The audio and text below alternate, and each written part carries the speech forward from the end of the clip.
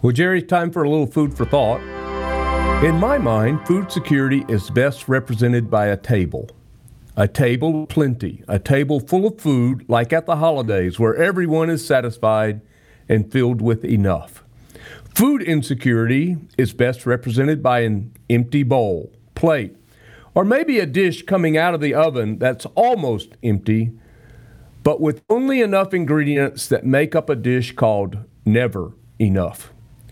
What never fills the stomach of hungry children wells up and overflows in the hearts and the minds of their parents is shame. And as I said, shame isn't good, it isn't healthy, but it is always long-lasting. At the Food Bank Council of Michigan, our network's vision is to ensure everyone who needs food gets food in a dignified manner. We always want the food we share to give a lift and never add to their load. We can all look across the fence, the yard, and down the street to see if our neighbors are struggling with a lack of food.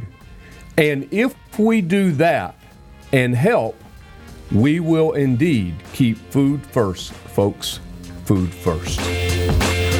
Food First Michigan, presented by Farm Bureau Insurance of Michigan and by the Food Bank Council of Michigan, creating a food secure state.